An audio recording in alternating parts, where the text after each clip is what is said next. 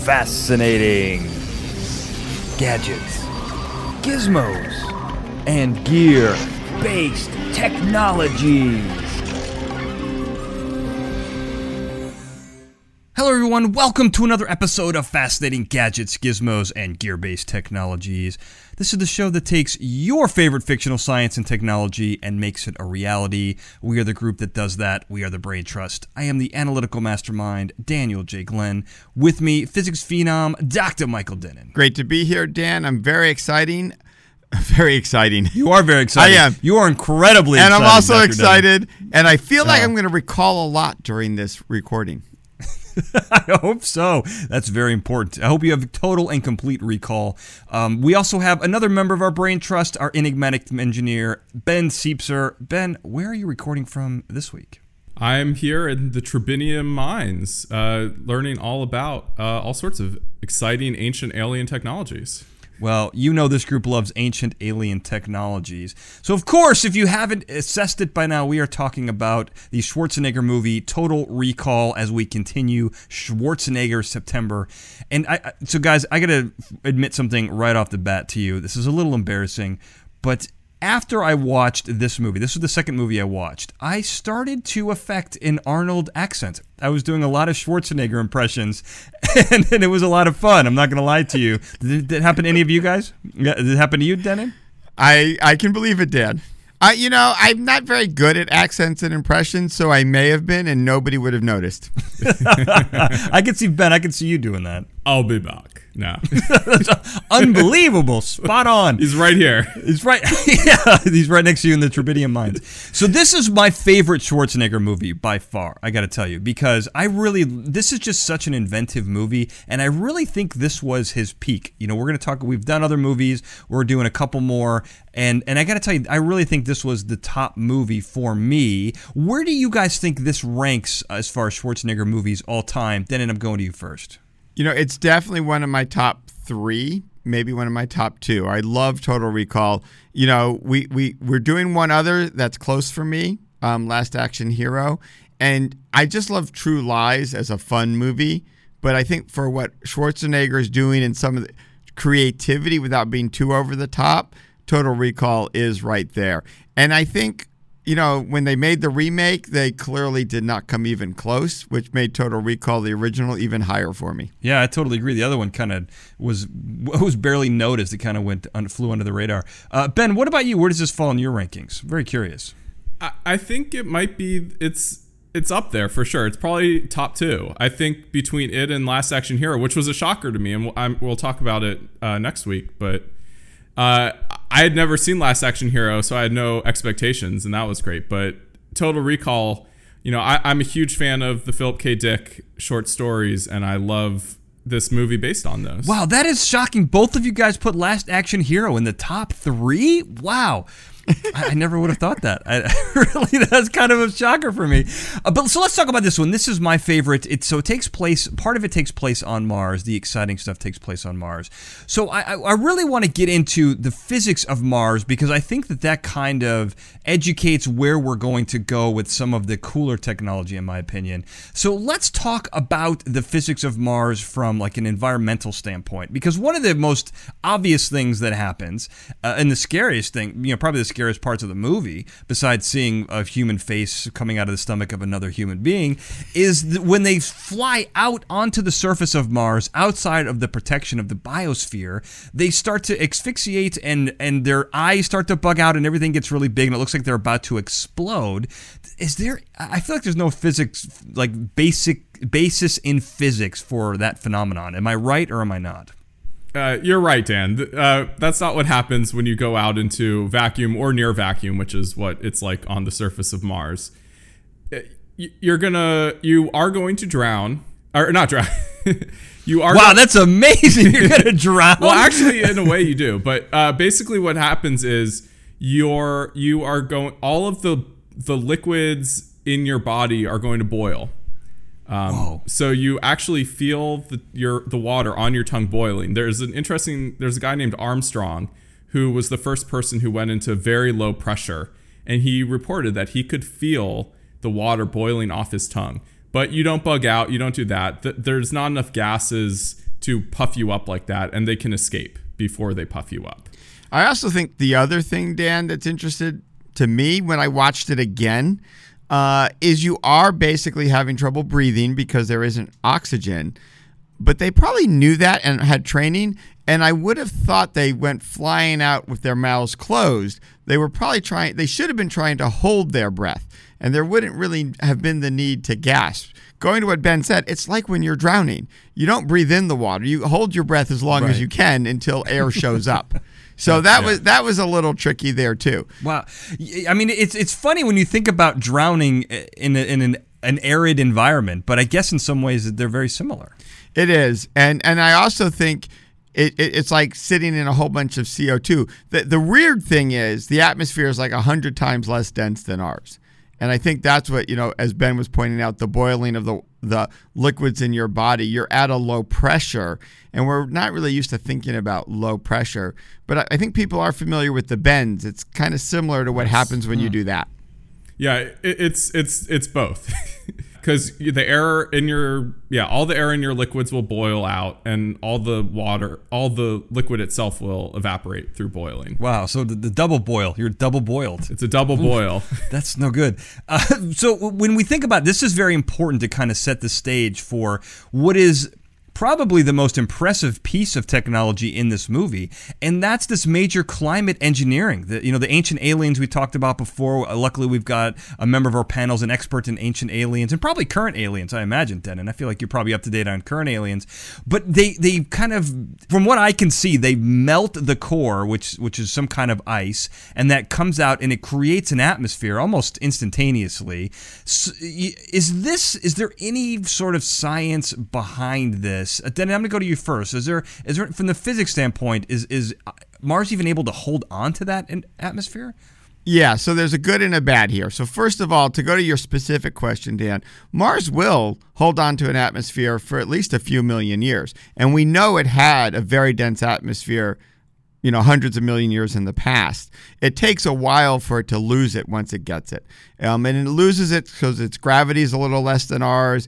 It doesn't quite have the same magnetic field, so it's subject to solar radiation, but it won't lose it instantly. So the basic core of creating an atmosphere is not that problematic. There's some other interesting things with the technology I like.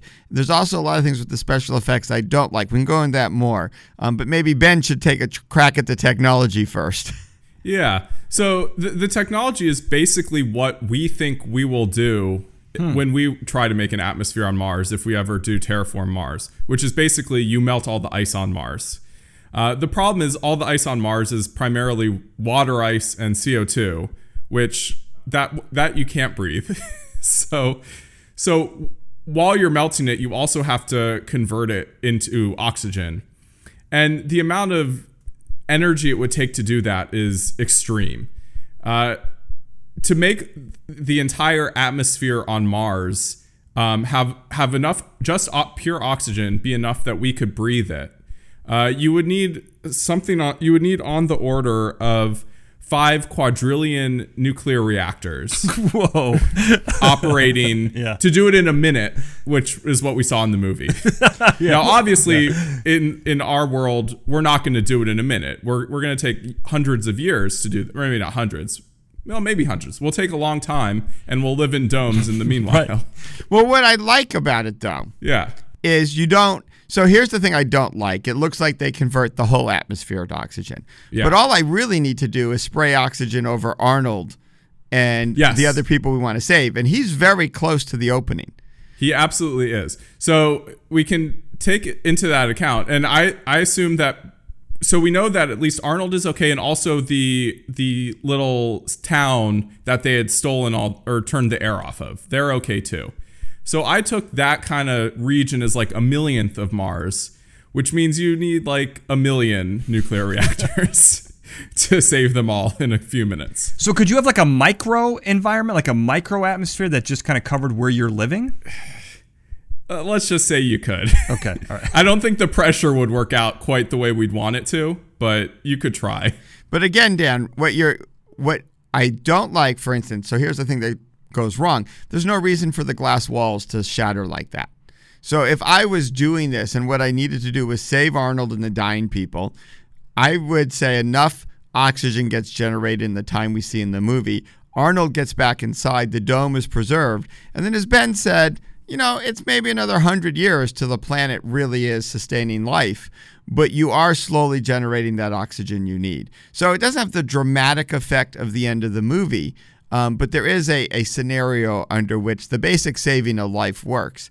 And what I also like is, the reactors that do it are quite large and could be, for instance, fusion reactors, which is something we use fission reactors, and fusion reactors generate that much more energy, which helps a little. So those are good things. I like that. The one other bad special effect thing is I'm not sure why it's exploding out like really, really, really hot gas, because you're probably going to want to electrolyze the water into oxygen and hydrogen before you send it out, and you probably don't want the hydrogen exploding.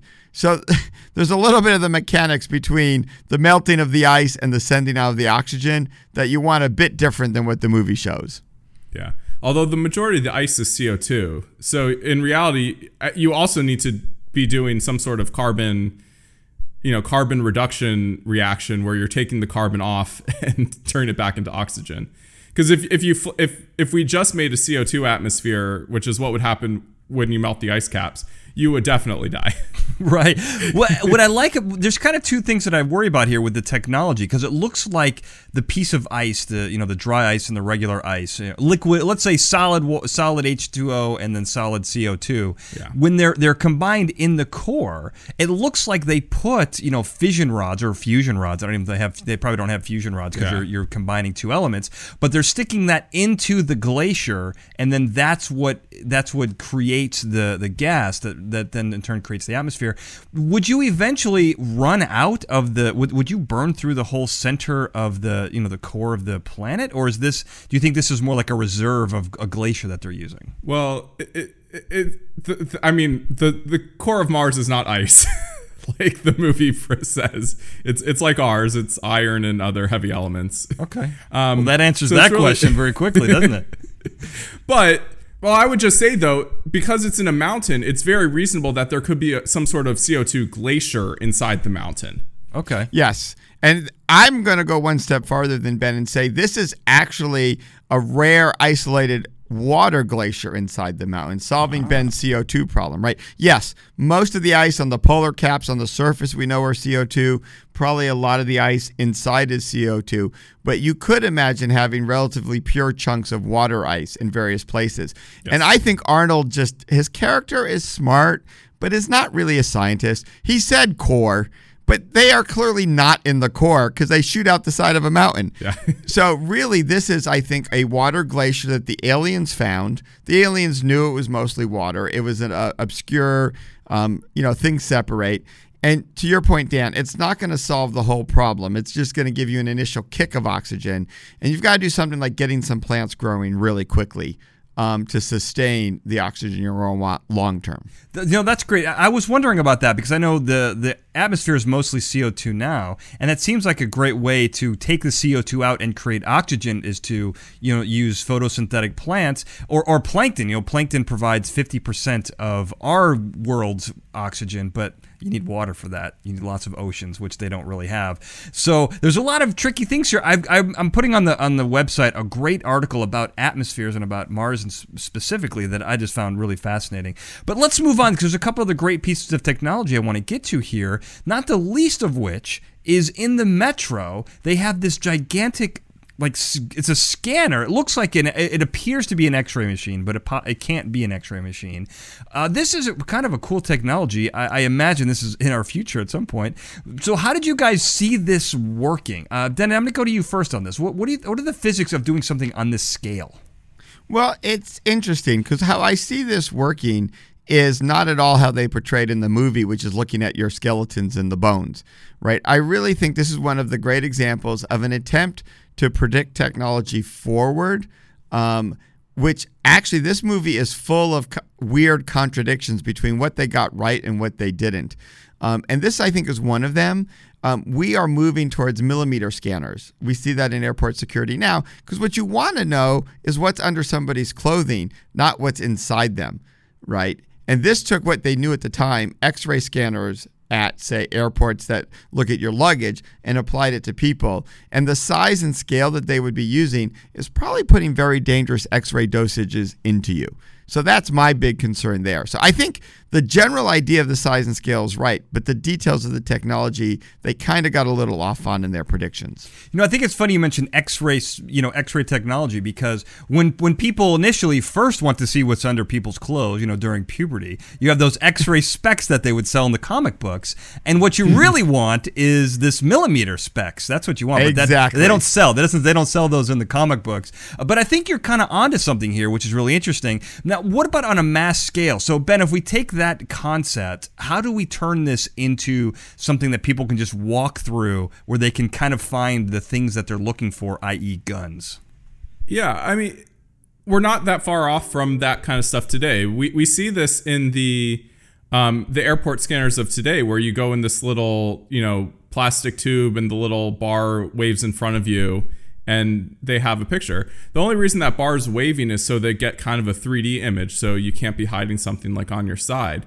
It's totally reasonable. You could make a chamber that you walk through, probably even today, with extra angles and detectors that would do exactly what this is, except you wouldn't see skeletons. You would just see dense metal objects on people's hips, which is what they're really looking for. And that's what I really like about what Ben said, is that's why this is long, because they've replaced what we did, which is you pause and stand and it rotates around you, with something you go through to get all the angles that keeps the people moving. Because clearly, if you were loading a metro and you had to do what we did at the airplane, we'd all be pissed and annoyed. Right. This keeps the line moving in a nice way. Yeah. That's great. I love that idea. And there are examples of prototypes of this in metro stations today, where it's not like a big walkthrough chamber, but they try to do stuff like this, even in our subways today.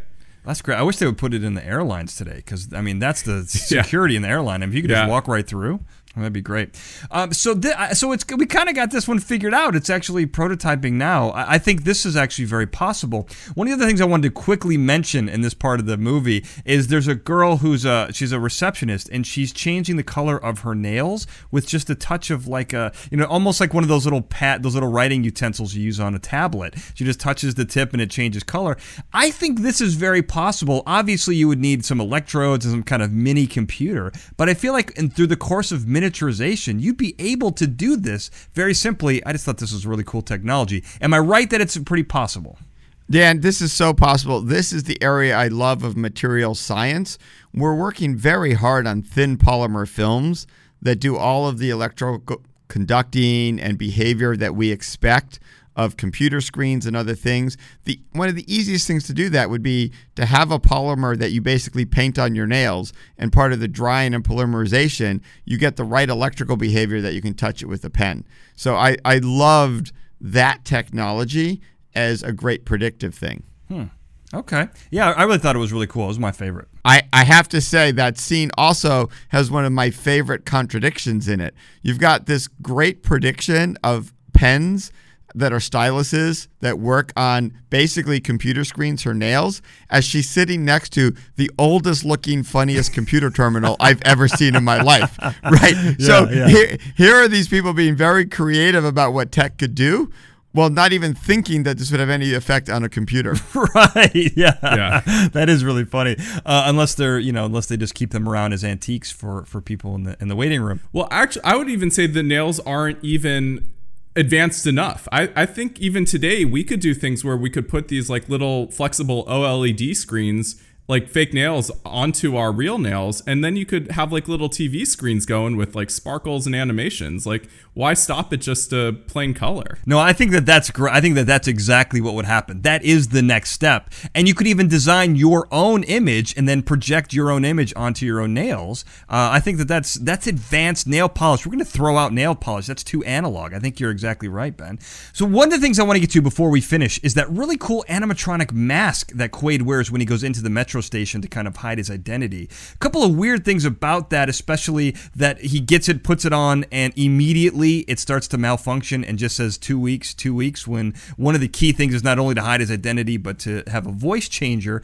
But one of the things that's really cool about this is I love that we're really getting advanced with robots. I think a voice changer is very simple. I think this is really possible. Now, the difference here, of course, is a robot's head is usually filled with gears and buttons and knobs and chips, whereas this mask in the movie, what makes it special is it sort of form fits to Arnold's head. And that's really the cool part here. So what did you guys think about this? This is where I have to admit I much prefer analog and old school. Like, why are you having to change what Mission Impossible does so well?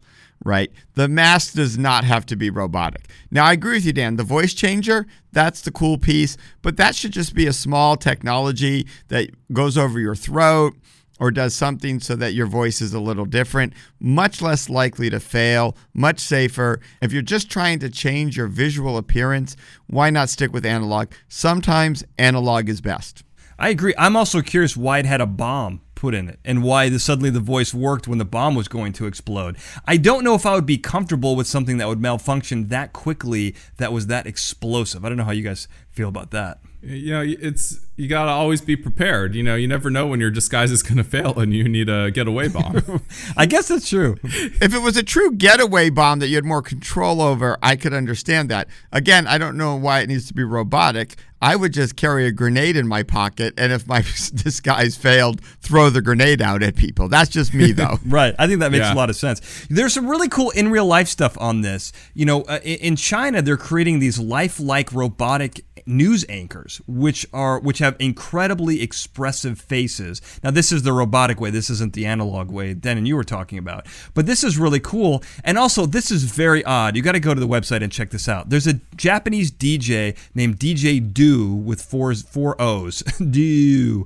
And he makes these realistic animatronic body parts. You got to see these to really appreciate them. One's a square with a very lifelike eye. They make them to order. So you send in a picture of your eye and he will create one of these eyes for you. You can sync it up to your music, and so it can blink on beat. You can put it to sleep. It can have like the big eyes if it gets really scared.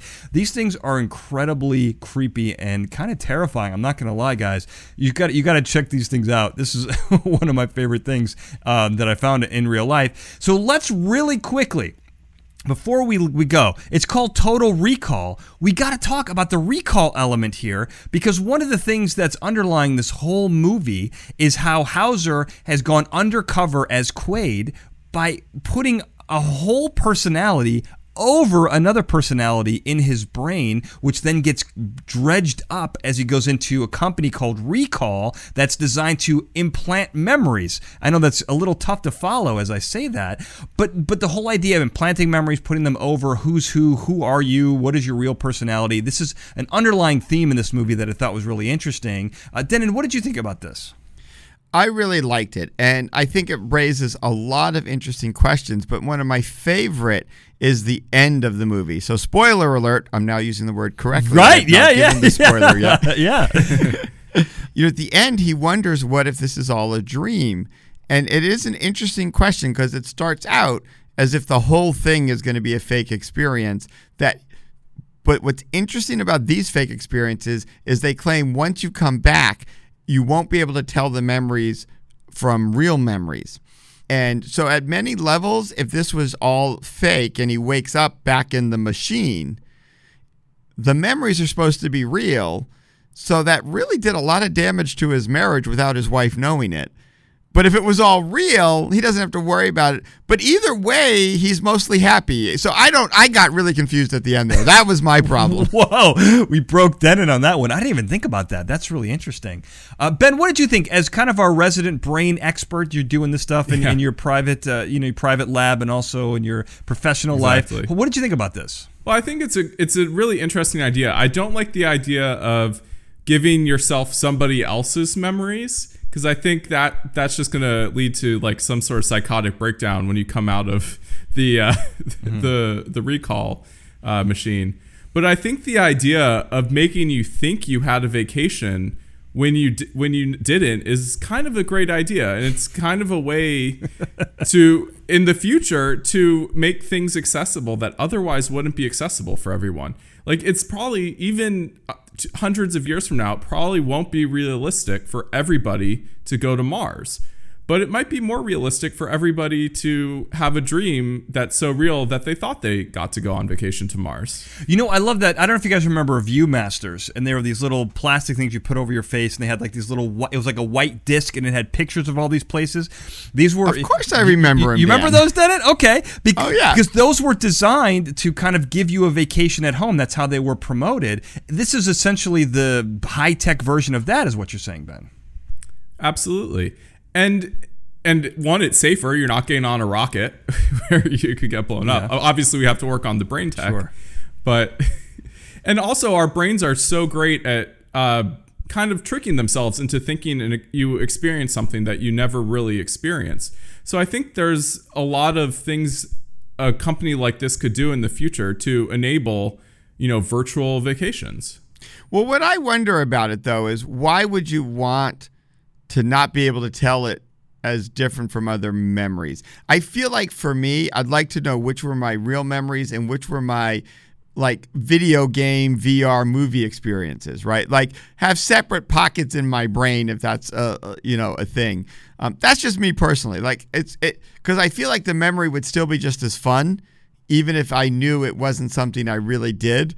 That way, I wouldn't get quite as confused as I might otherwise. Sure. Well, I want to tell you guys, I think we've talked about this in other episodes, and I talked about it in one of my episodes on Fascinating Nouns with Dr. Elizabeth Loftus about memory. And there's a doctor, Dr. Julia Shaw, who is kind of made a career out of showing how possible it is with very little technology. This movie is all about technology, but with very little technology, with just some suggestions, you could make people believe that they did things and had experiences they did not have. Here's a quote that she had. You try to get someone to confuse their imagination with their memory. That's it. You get them to repeatedly picture it happening, and then all of a sudden, 4 or 5 times down the line, it's a new memory that you now think happened to you. As we've talked about, every time you even have a memory, you remember something and recall it, you're adjusting it slightly. This is kind of taking that and weaponizing it. If that's possible without technology, once Ben is finished with his secret laboratory stuff, who knows what's possible with the addition and the help of technology to change people's memories to whatever you want. It's kind of crazy. So we've now arrived to the errors, additions, and omissions section. There's the things we want to talk about, but we're not going to. Denon, is there anything you have on Total Recall? Oh, definitely. Like I said, my favorite thing was a lot of the weird combinations of good and bad tech. We mentioned the really old computers, but when he's going into the machine, the main scientist, she's holding what looks like a supermassive iPad or tablet. Mm-hmm. So they have both the oldest possible computers and the most recent tablets, which I found really cool. And always, I love it when technology glows green. So as soon as he hits the button to start the oxygen, there's a bright green light, and then all the pillars glow green, which is really kind of good because Aliens green means start. Often these buttons are red buttons for stop. This was a green start button. You just didn't get the green light till after you hit it. Right. What do you think about that locking mechanism on that Ancient Aliens device? Well, it clearly was not locked. We talked about this a little bit before. It's funny. It had a handprint on it. Interesting design feature. But it basically was a round button that you just push down into the thing. Right. Yeah. I did love that. Ben, what did you have on Total Recall? I really liked the hologram technology you see. I liked the hologram decoy watch that they use to trick the bad guys' guards once they get to the reactors. And I really also liked the in-home holographic tennis teacher. Like, I could probably really use that to help work on my swing. Definitely helpful. And it's that hologram wristwatch is interesting because you wonder, how does it control and how does it know what you're doing? It's somehow connected to you. That is a great piece of technology. I had a bunch for this movie. I'm going to go through them quickly and whittle them down for time. But I love that ESPN is still the most dominant news source in the galaxy. That's one of my favorite. And they also have this Max Headroomy kind of striped background, which is super distracting. I was very strange about that. Newscasting is very odd in the future there.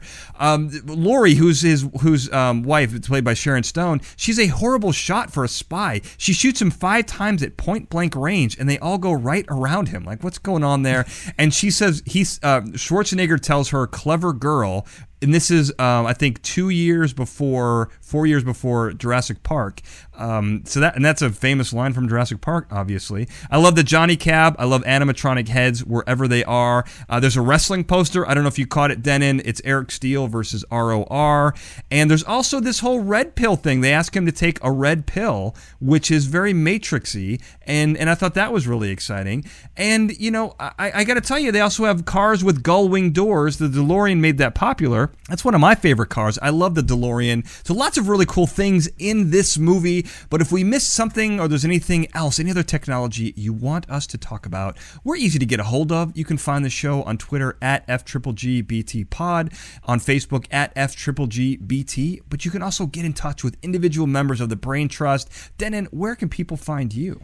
So they can find me, Instagram and Twitter. Just flip my name. It's at Denon Michael. And then on Facebook, you throw in a prof. It's at Prof Denon Michael. Ben, where can people find you? You can find me on all the major social media networks at BSiepser. How do you spell that? BSIEPSER.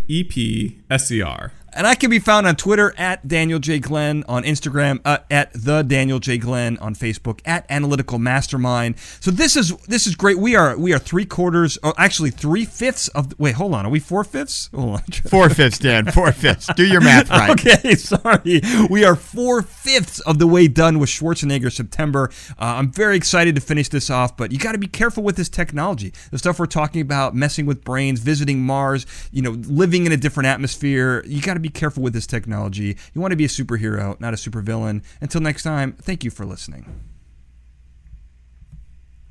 Fascinating Gadgets, Gizmos, and Gear-Based Technologies is a Glencoe production and is produced by me, Daniel J. Glenn. The Fascinating Gadgets, Gizmos, and Gear-Based Technologies introduction was produced by Daniel J. Glenn and Paul Sprangers, with music and sound design written and performed by Paul Sprangers. Now, if you like this show, you're going to want to subscribe. Well, how do you do that? The good news is we're on all the major podcasting platforms: Apple Podcasts, Google Play, TuneIn, Stitcher, and now Spotify. If you're not already on those platforms, don't worry. We made it very easy for you. Go to our website, FGGBT.com. That's FGGBT.com, where you will find links to everything you're looking for.